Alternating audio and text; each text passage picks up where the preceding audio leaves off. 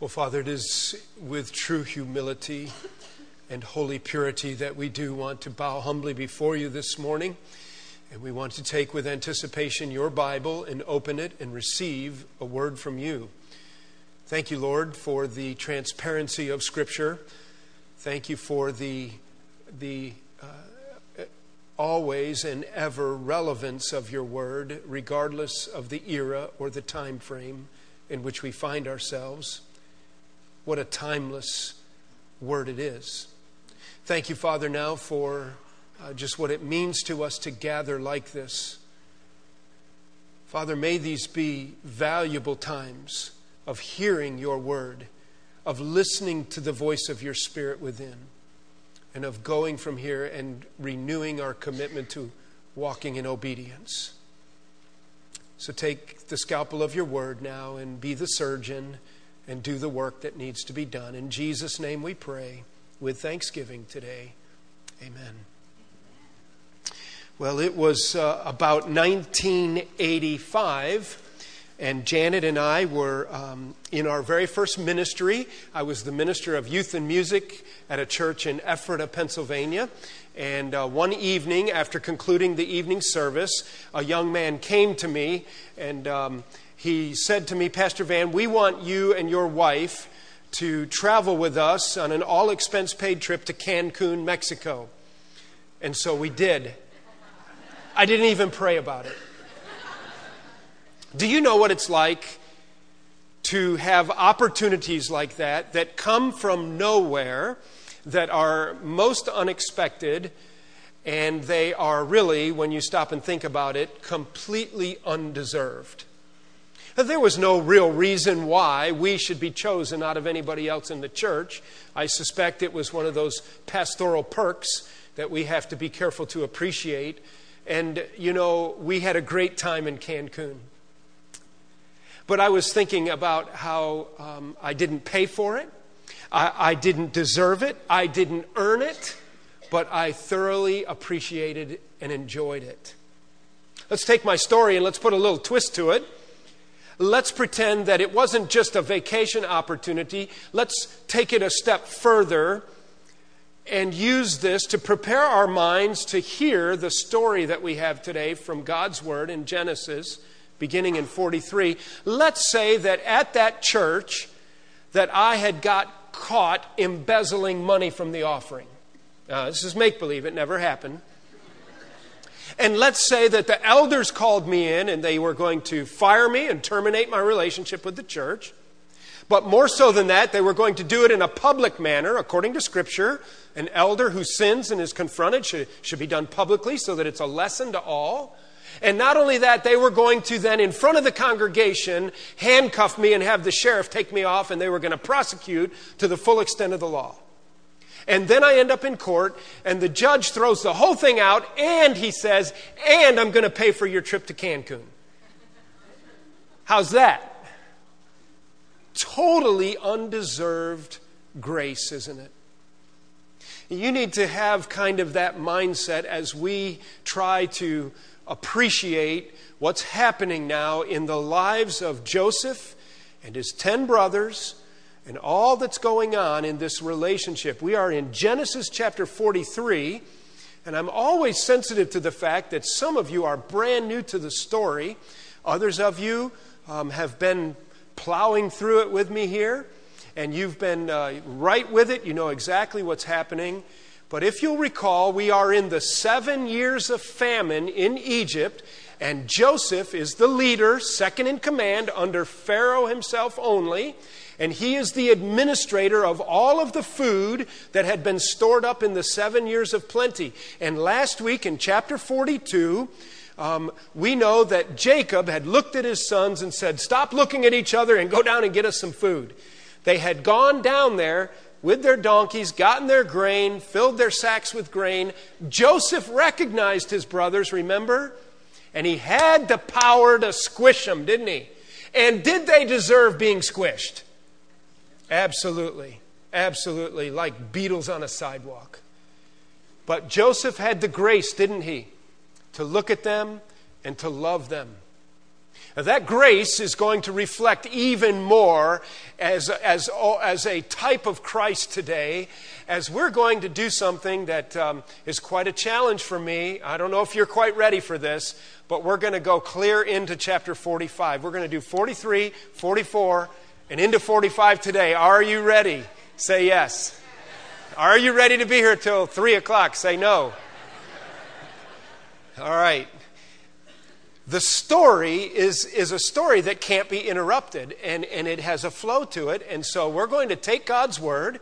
We're going to begin at chapter 43, and we're going to go through, and I'm going to interrupt myself as I read, and we're going to have some comment so that we understand what's happening. And it is going to take us quite a while to just get through our story. When we get through our story, we have 3 incredible pictures of undeserved grace that are going to shine through in this story. And we're going to apply those to our lives as we stand before a holy God in Christ. So I hope you'll stay with it and understand what's happening. So Joseph's brothers have gone back. Do you remember that he kept one of them back in jail? He wanted to make sure they would come back. Do you remember his name? It was Simeon. We'll mention him again in just a minute. He sends them back, and do you remember what he told them was the only condition by which he would ever receive them into his presence again? Bring your little young brother Benjamin back, and if you don't have youngest brother Benjamin, then don't even come back into my country. All right? So the dad's name is Jacob. God changed his name to Israel. The writer, Moses, the historian, has been using the name Jacob for the last several chapters, even though his name has already been changed. And you will notice a couple of interesting things concerning names. And one is that in this text, he's going to use the name Israel, his new name, for Jacob. All right? And that's just kind of interesting to note. So when we say the word Israel or the name Israel, that's Papa Jacob that we're talking about here. All right?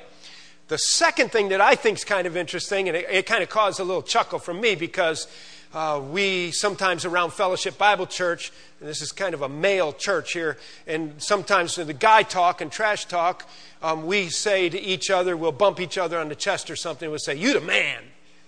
You the man." Well, in this passage, you're going to notice that over and over, as Jacob and his sons, when we start the story, because they're back in Canaan and they're out of food and they're having a conversation about what to do about going back to Egypt, and they're going to keep talking about what the man said. And it's going to be over and over. It's about 10 times. The man said this. And he really is the man in the story, and that's Joseph. So don't miss that, okay? Every time it says the man, that's Joseph. Every time it says Israel, that's Jacob that we're talking about. All right? So they're hungry, all right? And their hunger is, number one, their motivation to return to Egypt. Let's read about it beginning in Genesis 43, and we are now going to make our way through 2.5 chapters. So buckle up and stick with me, okay? It's really an amazing story, and I think we'll benefit greatly from it. Now the famine was still severe in the land, so when they had eaten all the grain they had brought from Egypt, their father said to them, "Go back and buy us a little more food." But Judah said to him, "The man warned us solemnly, 'You will not see my face again unless your brother is with you. If you will send our brother along with us, we will go down and buy food for you. But if you will not send him, we will not go down, because the man said to us, you will not see my face again unless your brother is with us.' And Israel asked, 'Why did you bring this trouble on me by telling the man you had another brother?'" Let's just stop there and think about what's happening. Okay, so their motivation is hunger. Number one, we break down the story that they are hungry and they have a motivation to return. The motivation is starvation. All right? But number two, we see that Papa Bear, Israel, is in a mindset of procrastination in returning to Israel. And he even says, "Why don't you go get us a little bit of food?" Did you notice that in there? If you're starving and you've got to make a several 100-mile trip into Egypt and come back, why would you get a little bit of food? You know what he's trying to do? He's trying to get a couple of his sons to run down there and do a back alley transaction with somebody, get some food and get out of there, without them remembering that Benjamin is the one that has to go down there as their ticket to get more grain. And that's what I think he's saying. And he says, go get us a little bit of food, just run in and run out. But Judah, did you notice that Judah is the one who is talking now? So this chapter begins with a dialogue between Israel, Jacob, the father, and his fourth-born son, Judah. Do you remember anything interesting about Judah? Remember that story in chapter 38? The story of Joseph began in 37, and then chapter 38 interrupts it, and it's this almost like gross story about Judah. He has 3 godless sons whom God killed off, the first and the second one, and then he wouldn't marry the third one to his first daughter-in-law. And then his daughter-in-law disguises herself as a prostitute, and Judah himself goes and lies down with her and impregnates his own daughter-in-law. This guy's a piece of work. These boys are rough. These guys are not living for God quite the way they want, the way they ought to. But at the same time, do you remember who it is through whom the promised one comes? That would be Jesus. The Abrahamic covenant was that God would bless the world with Messiah. He would raise up a nation. Through that nation, Jesus would be born, and it was from the tribe of Judah. So this is the great-great-great-grandfather of Jesus himself. It's interesting that the fourth-born is sort of taking on the leadership role in this story. He's the one that is kind of making decisions. Do you remember that when they got back in the end of chapter 42, that it was the firstborn Reuben who had been talking, and Reuben was the one who said, listen, when we go back to get more food, we've got to take Benjamin. Jacob said, no way you're taking Benjamin. I'll die if you take Benjamin because he'll never come back, and that would kill me. I just can't stand that. I've already lost one son. That would be Joseph. They think he's dead still. All right? They still haven't figured out that Joseph is the man in Egypt. And so Reuben was talking, and Reuben did that funny deal that we talked about, referenced briefly last week. Remember, he said, listen, Pop, send Benjamin, and if anything happens to Benjamin, you can kill 2 of my sons. And we talked about how that was kind of crazy thinking that a father who lost his son would somehow find comfort in then killing 2 of his grandsons.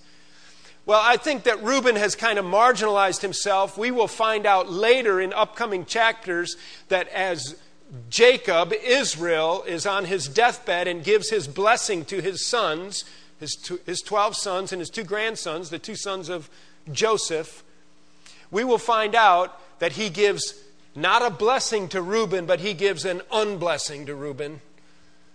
Because why? Do you remember what Reuben did? Reuben, in a very public manner, had gone and done what? Made it known that he had slept with one of his father's wives, the maidservant of Leah. He had slept with her. And Jacob and Reuben are on the outs after that. The next 2 born are Levi and Simeon, and we've already ascertained that Simeon is where?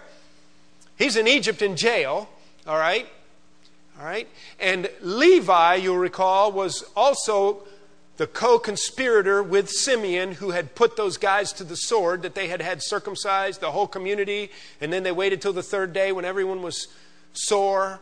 It's quite a story. It was a few weeks ago, maybe months now, and then they went in and committed genocide with the whole community and wiped them out, took the women and the children. So these guys are really wicked sons, and it appears that Judah is the one who has stepped up now and is kind of the lead voice for all of the boys. And he's the one that's taking leadership to try to cut through his father's procrastination to deal with the issue of starvation so that they can get some more food and come back. Let's get back to our story. We've got a long ways to go. Israel blames these boys. He's casting blame. I think that Israel is not in a good position of leadership as head of his home. Verse 6, why did you bring this trouble on me by telling the man that you would bring and had another brother? They replied, the man questioned us closely about ourselves, verse 7, and our family. And he said, is your father still living? He asked us.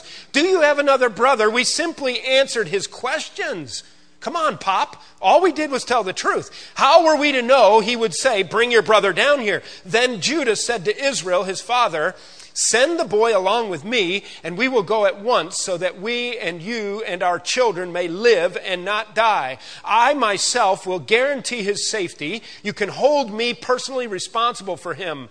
If I do not bring him back to you and set him here before you, I will bear the blame before you all my life." So this is a little bit of a more morally tenable position than what Reuben had suggested, kill my 2 sons. He says, just know that I will personally bear the responsibility.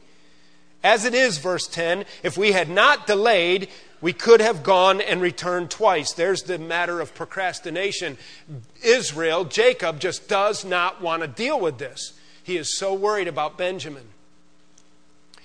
But we get to the third part of our story, and that is Jacob's resignation. He just has to give in. He has no other option.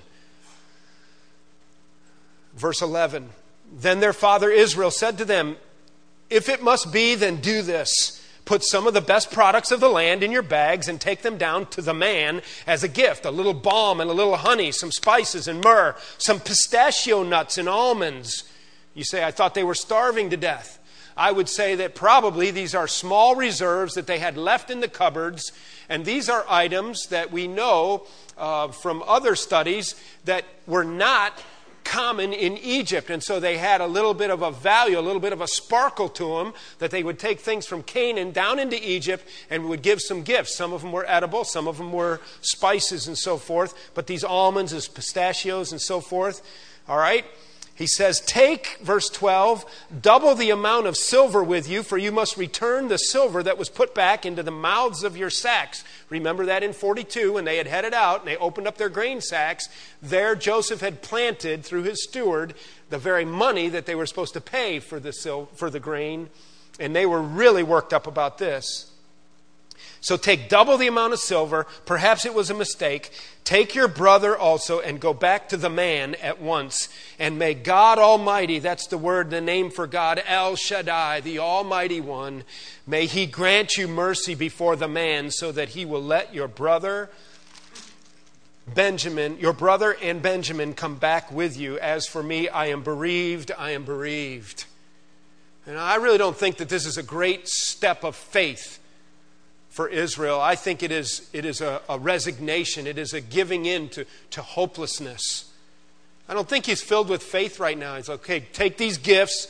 Maybe you can buy your way through the system down there somehow. Maybe they will find it palatable to receive your gifts and know that you have double your silver. Interesting, isn't it, that 10 boys who got 20 pieces of silver for a brother that they couldn't stand 22 years at least, or 29 years before, whatever, 22 years before, they couldn't stand it. They took 20 pieces of silver from Ishmaelite slave traders, are now themselves heading into Israel with double their silver. That's 10 times 2, 20 volumes of silver going in there. I doubt that has any meaning at all. I just thought that was interesting.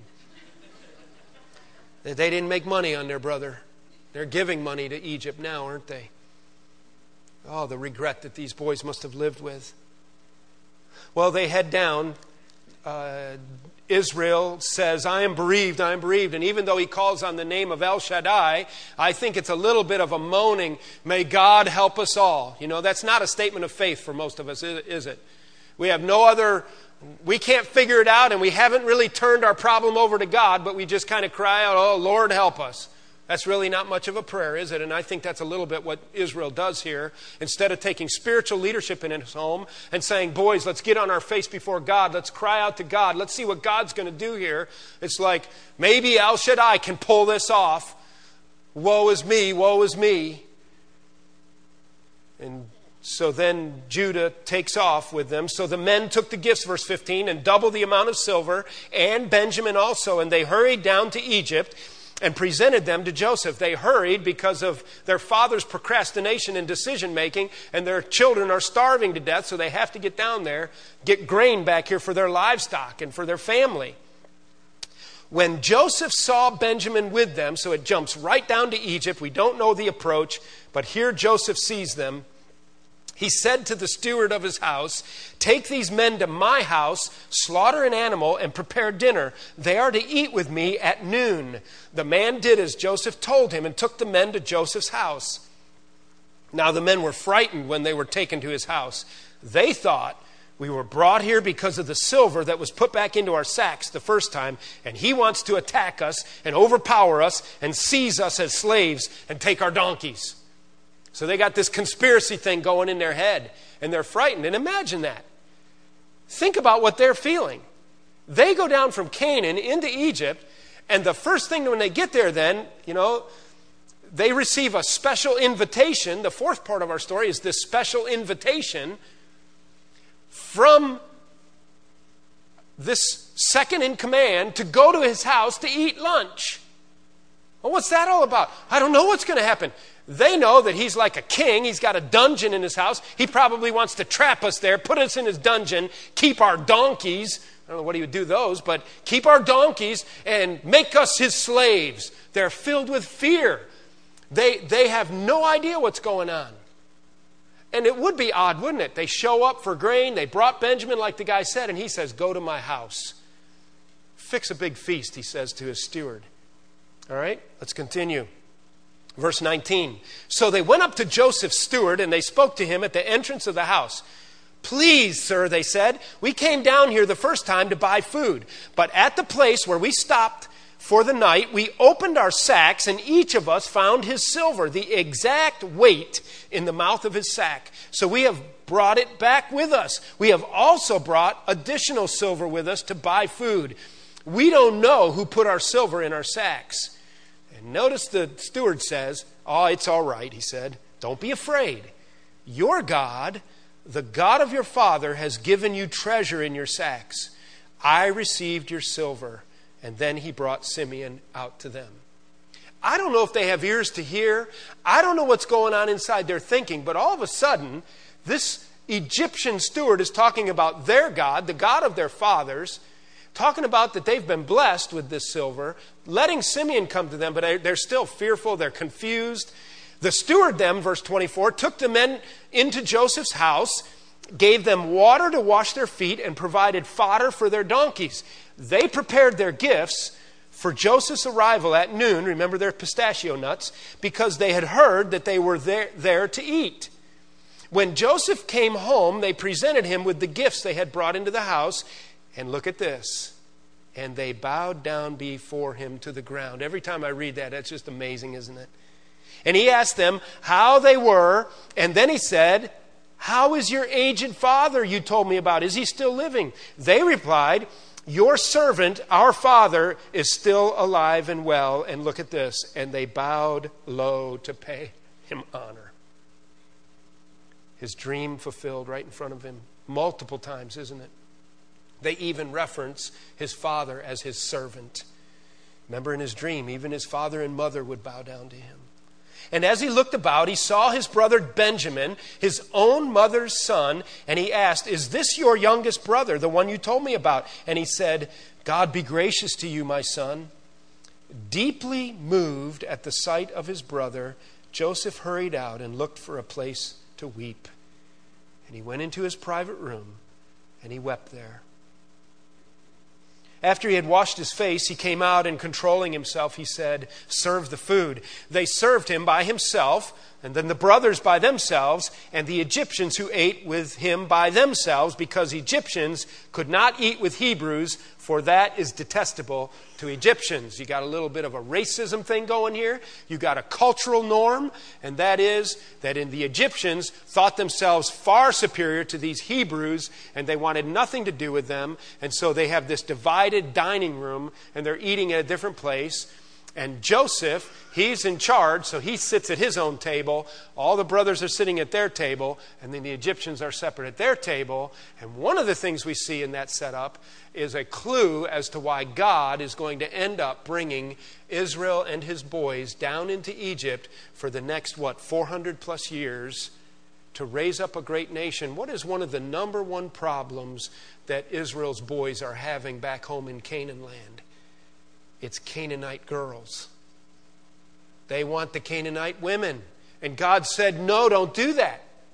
And so when they get to Egypt, they're only going to have Israelite girls. That's it. Hebrew girls, that's it. And God is going to preserve his nation by putting them in a place where the Egyptians will ostracize them, ultimately make them their slaves when they get powerful enough. They will beat them down into submission, and then God blesses them. And that's when, remember, and this is when Exodus, the book of Exodus starts, and Moses is born, and the Israelite midwives, the babies are coming so fast we can't stop it and we can't change it, and the nation multiplies, and soon the Red Sea crosses, and Pharaoh's army drowns, and that's the story of Moses some 400 plus years later. God knows what he's doing, doesn't he? What seemed to be such heartbreak and tragedy, God is using for good, isn't he? And he's setting it all up. Joseph's going to acknowledge that in a few minutes. Well, we're in the middle of his special invitation, and they're eating now by special invitation at Joseph's house. And I want you to see something else that's kind of interesting. I call this the impossible calculation. Notice what's happening in the next verse. The men, verse 33, had been seated before him. That would be the man, Joseph. They had him seated before him in the order of their ages, from the firstborn to the youngest. And then it says, and they looked at each other in astonishment. So they show up. They think their heads are going to roll. They don't know what's going on. They think at the least they're going to get their donkeys stolen from them. They sit down to eat at Joseph's table, and they look around, and they're nervous, and they don't know what to do with the fork that's at the top of their plate and the two forks over here, and they just don't know what to do. And they get the napkin on their lap, and they all look around, and all of a sudden it dawns on them that they have been seated in their birth order. It's like, what's that all about? How did that happen? John Morris, in his devotional commentary on the book of Genesis, said that there are 39,917,000 different orders in which the 11 could have been seated mathematically. That means that the odds of them by random choice or selection or appointment to be seated in their birth order is 40 million to 1. You'd think they would start figuring something out here, you know? How's your dad? How's your little brother? You're all seated in birth order. They're so frightened. They're just besides them. They just want to get out of there. They just want to get out of there. All right? And I thought that was an interesting notation that the historian accounted for us. And when portions were served to them from Joseph's table, verse 34, Benjamin's portion was 5 times as much as anyone else's. So they feasted and drank freely with him. Joseph is beginning to test them even more. He's looking for what's been going on inside their hearts. And do you remember older brothers who couldn't stand a younger brother to the point they threw him in a pit and walked away from his wailing? Now they have a younger brother who is a full-blood brother to that brother that they destroyed, took his bloodied coat back to his father. And so in front of them, Joseph is watching to see what happens when Benjamin gets treated with special favor. And it says they had a great time eating together. Kind of got over that little bump, first test. Hey, let's ratchet it up. Let's go from like third gear to fourth and maybe overdrive. Let's go through chapter 44, because they move now from their special invitation dinner to what it becomes a hopeless situation for them again in 44 as Joseph heats up the testing of his brothers. We want to get to chapter 45 where he's going to reveal himself. It's very emotional. Chapter 44, here we go. Now Joseph gave these instructions to the steward of his house. Fill the men's sacks with as much food as they can carry, and put each man's silver in the mouth of his sack. Okay, we've seen that before. Going to pull that trick again. Then put my cup, the silver one, in the mouth of the youngest one's sack, along with the silver for his grain.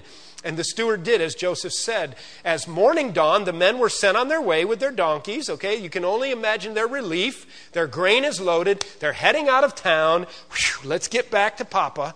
As morning dawned, the men were sent on their way with their donkeys. They had not gone far from the city when Joseph said to his steward, "Go after those men at once, and when you catch up with them, say to them, 'Why have you repaid good with evil?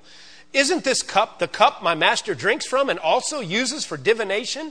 This is a wicked thing you have done.'" That little phrase, this cup used for divination, I think is Joseph just intimidating them. He's spoofing them. I don't think Joseph ever used his cup to interpret dreams or to be a diviner. That would be something that was common among the soothsayers of Egypt, and they would mix drinks. They would mix wine and oil or different drinks and shake it around and look at it, and then they would supposedly hear from the spirit world and be able to do things. Joseph is just using it to kind of intimidate those guys. Why would you do this? I know what you're thinking. I know where you are. You have money in your sacks too. No, we don't. And then they open, let's read about it. Here's what happens. They had not gone far from the city, verse 4. Isn't this the cup my master drinks from, verse 5? When he caught up with them, verse 6, he repeated these words to them. But they said to him, why does my Lord say such things? Far be it from your servants to do anything like that. Don't you think they were pretty careful, making sure when they put their silver down on the counter that they knew they gave their silver? We even brought back to you from the land of Canaan the silver we found inside the mouths of our sacks. So why would we steal silver or gold from your master's house? If any of your servants is found to have it, he will die, and the rest of us will become my Lord's slaves. They've spoken a little too soon, haven't they? And a little too powerfully. Very well then, the steward said, let it be as you say. Whoever is found to have it will become my slave. The rest of you will be free from blame. Each of them quickly lowered his sack to the ground and opened it. Then the steward proceeded to search, beginning with the oldest and ending with the youngest.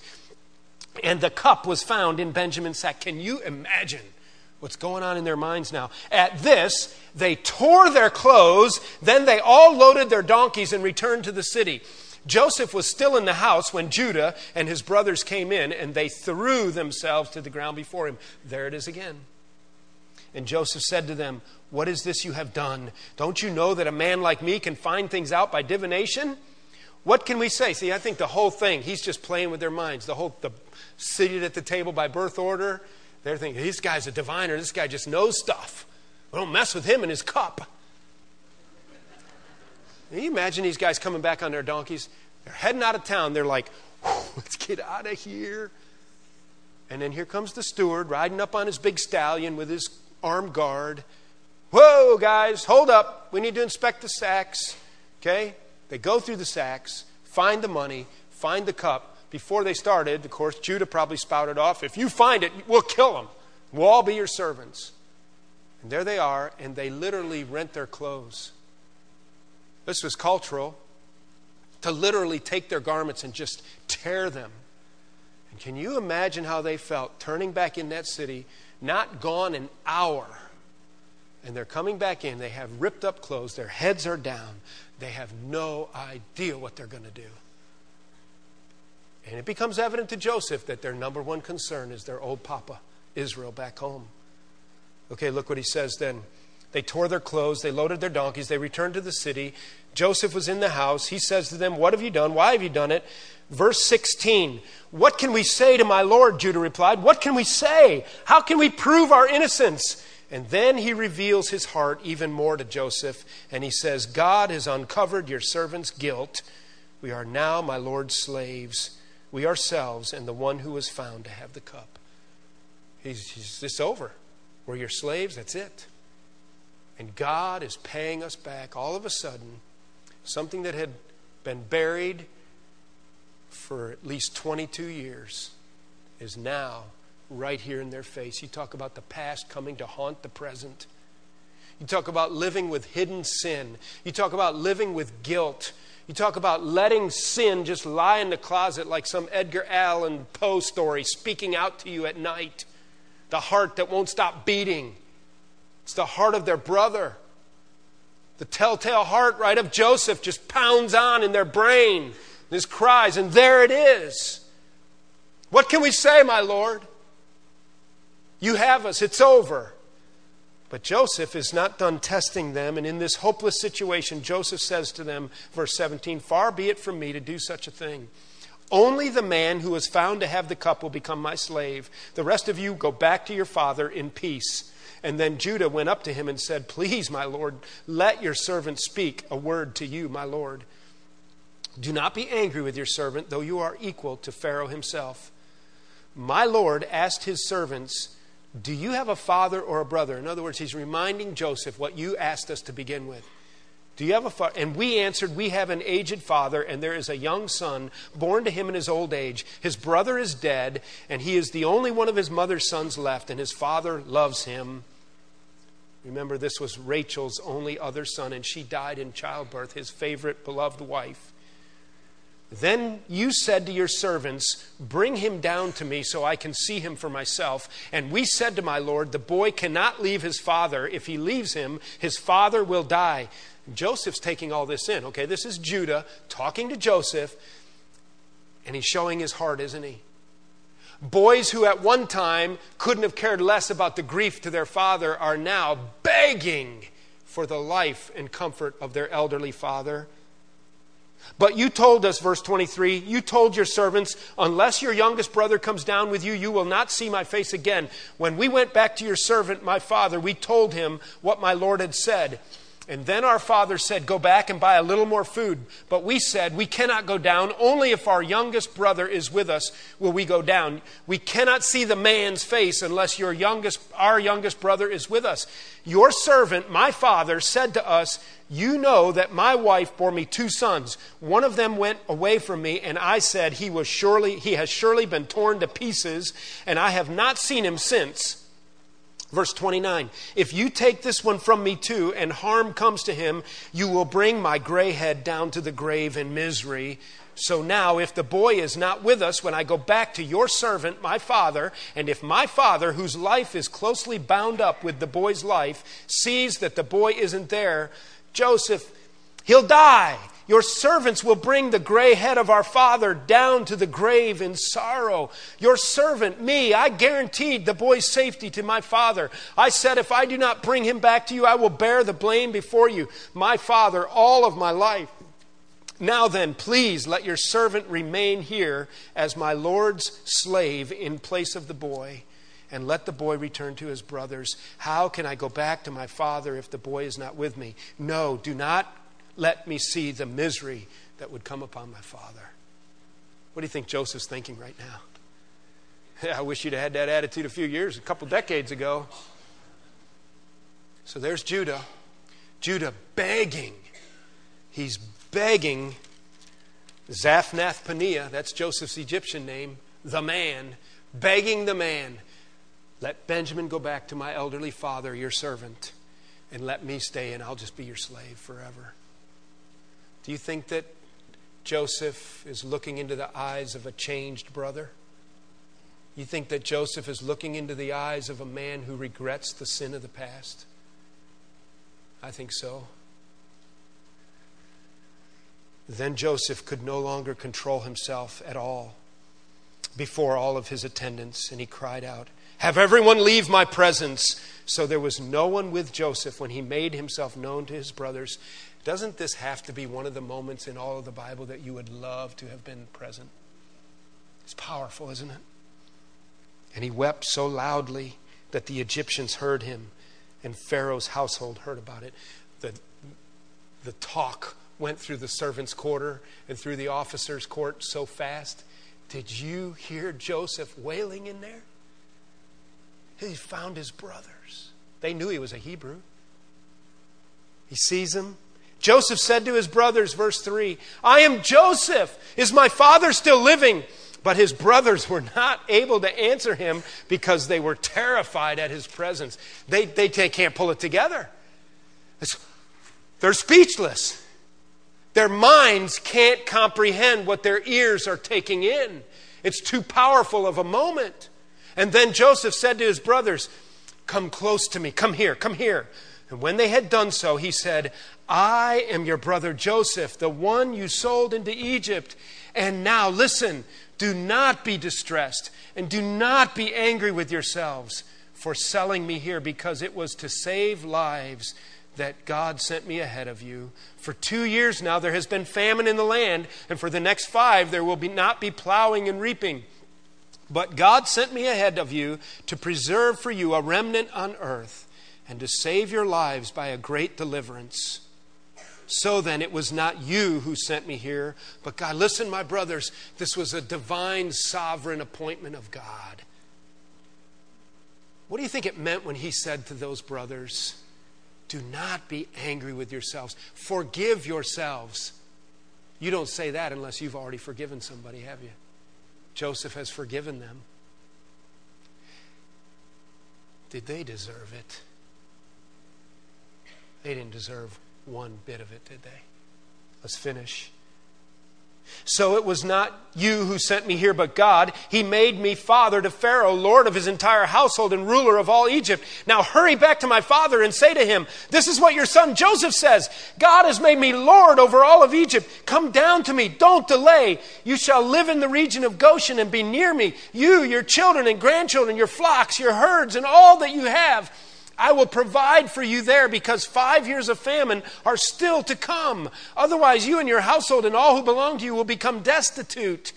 We can see for ourselves, and so can my brother Benjamin, that it is really I who am speaking to you. Tell my father about all the honor accorded me in Egypt and about everything you have seen, and bring my father down here quickly. And then he threw his arms around his brother Benjamin, and he wept.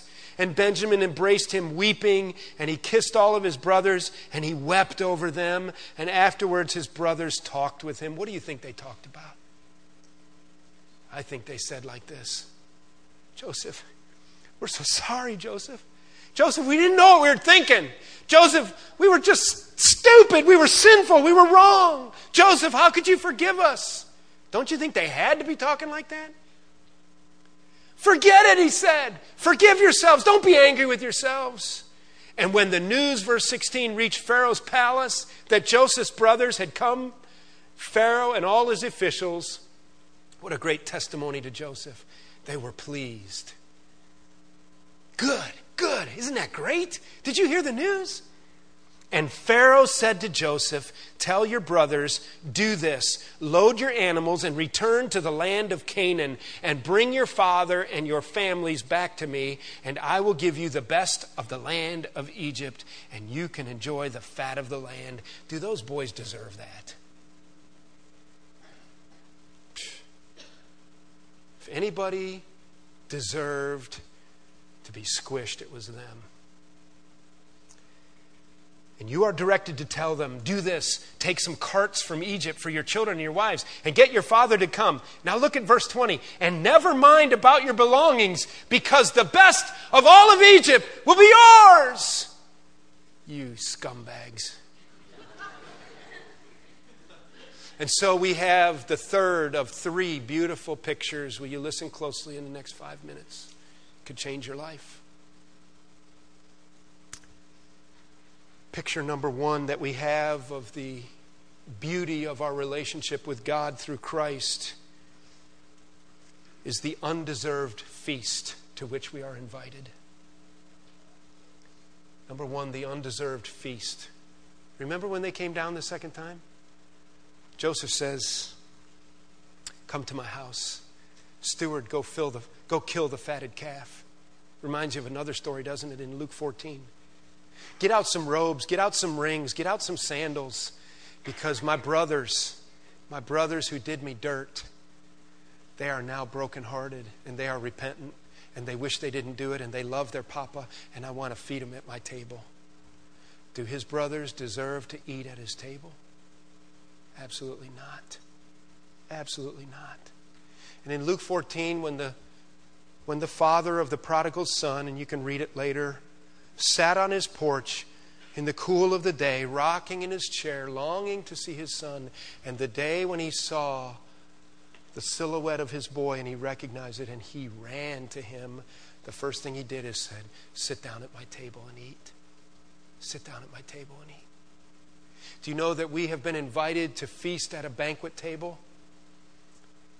The kingdom of God is like a banquet, Jesus said. And the kingdom of God is like a banquet, and the table has been spread. But some people, they make up excuses. Oh, I just got married. I can't go. Other people say, I just bought some oxen. I got to go look at them. I can't go. Then go out on the highways and the byways and bring them in. And you have been invited to come sit at the table in the kingdom of God. What does that mean? It means to enter into something that you do not deserve.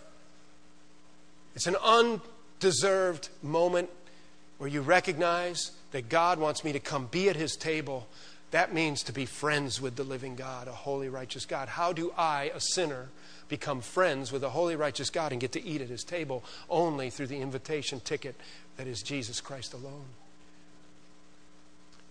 I don't deserve to be there. I didn't do anything to get there. And now I'm on the plane to Cancun and I didn't do anything. And I don't say, ain't I cool? I say, wow. How awesome that he would have me come to his table. There's the undeserved feast. Gets even better than that though, doesn't it?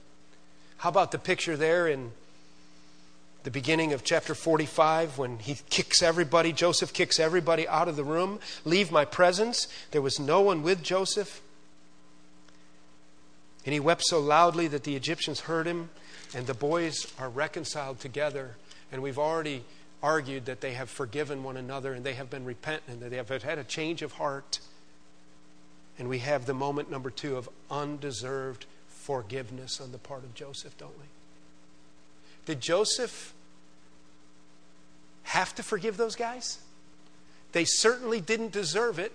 It would have been well within his power to have them with their own shovel dig a pit and put them each in their own pit and let them starve. Or like on Jeremiah Johnson or whatever it was, when bury them up to their neck and then run the horses over the top of them. Or let the ants eat their eyes out. Do something that they deserve.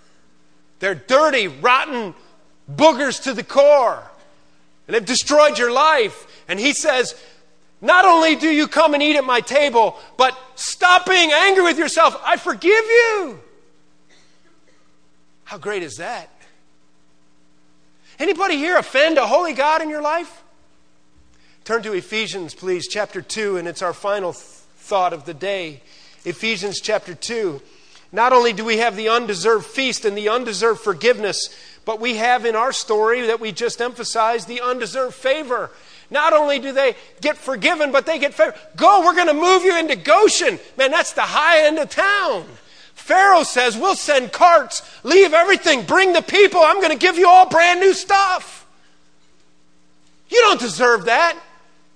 You're the ones that just ruined a guy's life. You get an undeserved feast, you get an undeserved forgiveness, and now you have this unbelievable favor that is totally undeserved. Who do you think you are? I'll tell you who I think I am. I think I am the most undeserving of the undeserving. Every once in a while in my office, I'll have people with tears coming down their cheeks say to me, I'm the worst sinner that's ever lived. And I want to say, well, you're pretty close. The dirty, rotten stuff they've done to their family, and the dirty, rotten stuff they've done to the people that trusted them, and the dirty, rotten stuff, and the dirty, rotten stuff, and the dirty, rotten stuff. And sometimes I want to go, wah, wah, so I don't hear what they're saying. But I can tell them, there's a guy named the Apostle Paul who already has your spot. He said he was the worst of all the sinners. So you might be like second in line. But when we turn to what the Apostle Paul, the dirty, rottenest of all the sinners, said, that means worse than Reuben, who slept with his father's wife, Bilhah. That means worse than Simeon and Levi, who committed genocide. He said, verse 3 of Ephesians 2, all of us also lived among them at one time. Who? How many of us? All of us. We lived among them who? The dirty of the world, gratifying the cravings of our sinful nature and following its desires and thoughts. And like the rest, we were by nature objects of wrath. That means no matter when you lived, where you lived, what you've done, that when a holy God looks at you, you are an object of his wrath. You're like a dirty blackbird on a telephone line that the kid wants to shoot off with his .22. I don't know why, but I love to shoot him down.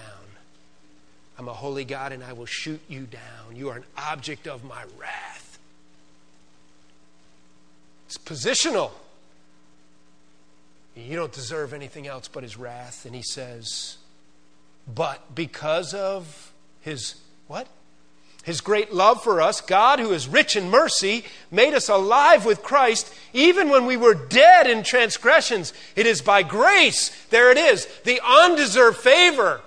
It is by His grace you have been saved, and God raised us up with Christ and seated us with Him in the heavenly realms in Christ Jesus, in order that in the coming ages He might show the incomparable riches of His grace expressed in His kindness to us in Christ Jesus. For it is by grace you have been saved through faith, and this not from yourselves. It is the gift of God, and it's not by any works that you can do, so no one can boast.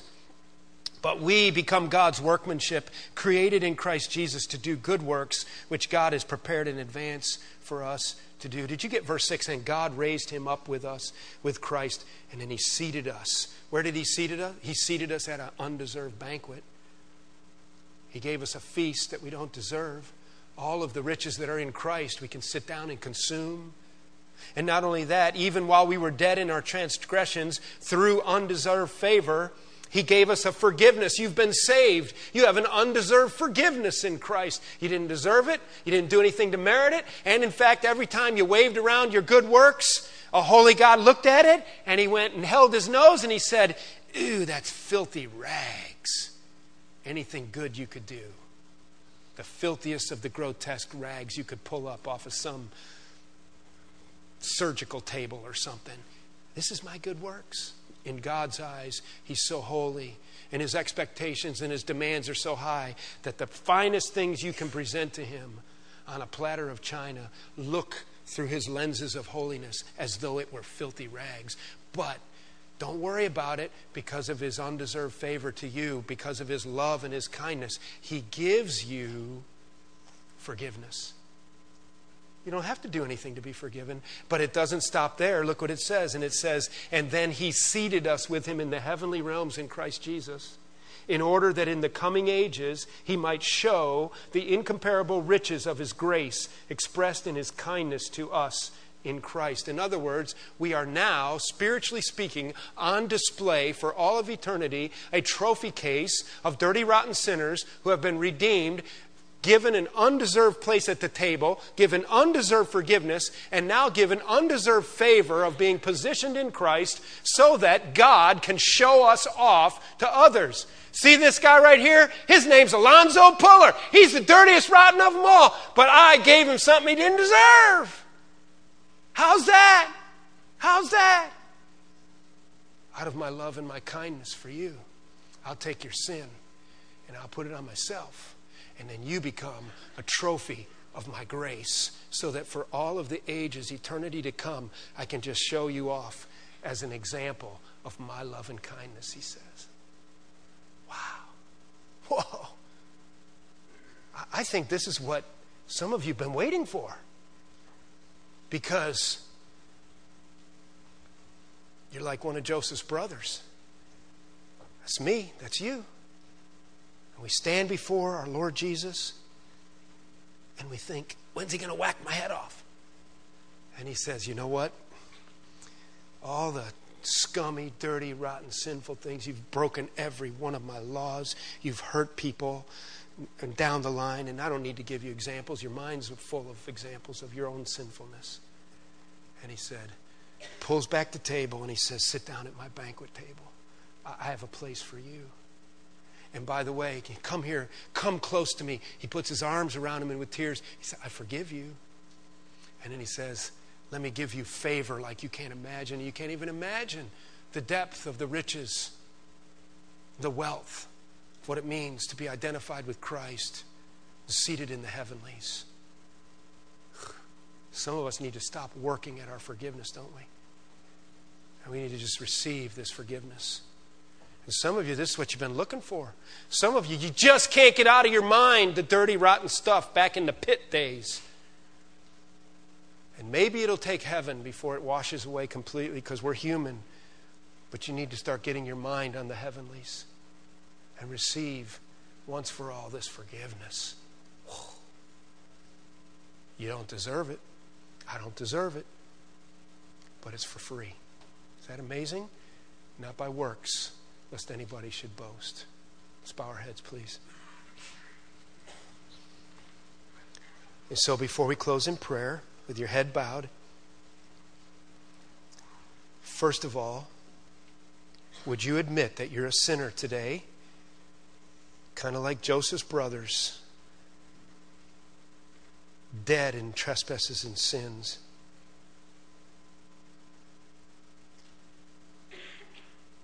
Do you recognize that when Jesus went to the cross and he took your sin upon himself, you didn't deserve it? And have you accepted this forgiveness that he offers as a free gift? Do you know what it is to say, my chains have fallen off? I've been redeemed. I've been set free from the prison of my sinfulness. And I stand in Christ alone forgiven. When God looks at me, I don't have to try to think of some good works that looks like, anyway, dirty rags in his face. When God looks at me, he sees Jesus Christ, the righteous one, in whom I stand. You can be a trophy of his grace, set up for a watching world to see the undeserved favor of a loving, holy God who took his own Son who he loved, but out of his kindness he transfers your sin onto his Son, and he takes his Son righteousness and he transfers it to you. All you have to do is admit that you're that sinner and believe that Jesus is the Christ and he did this for you, and by faith enter into this salvation. It's too big of a moment to pass up, my friend. So in your heart, what is it saying right now? Are you confident to enter the presence of a holy God? Or do you think he's going to make you his slave, steal your donkeys and take your food and put you in a dungeon? Or can you look at him and laugh and say, only by the grace of our Lord Jesus can he look at me. It's mine by no deserved favor. We're on our way to Cancun heaven. And we didn't do anything to get there except believe the message and accept it by faith. It's your moment. You have to take it from here. You have to do business with God right now. I can't do it for you. This is an individual matter where you get out of your pit of sinfulness and get at the banquet table of forgiveness and favor. By admitting your sinfulness and believing in Christ, you might say something like this: Heavenly Father, I recognize it now like never before that I'm a sinner, and I believe that Jesus died for me, and I accept your forgiveness. Thank you for sending Jesus to die on the cross for my sin. Thank you for my undeserved seat at the banquet table. That's your prayer today. You've become a new creation in Christ. Rise up to walk in newness of life. And so, Father, give a growing understanding of these matters, these marvelous doctrines of our salvation, so beautifully pictured in the life of Joseph and his brothers. And would you please give us a grasp now as we enter the Christmas season in the weeks ahead of why you loved us, and out of your kindness you gave Jesus Christ to be born in that little manger, to go up and go to that cross, to be our sin bearer, our substitute. Thank you for this great salvation, this undeserved spot at the table. Now help us to go from here, Lord, and live like trophies of your grace ought to live. In Jesus' name I pray. Amen.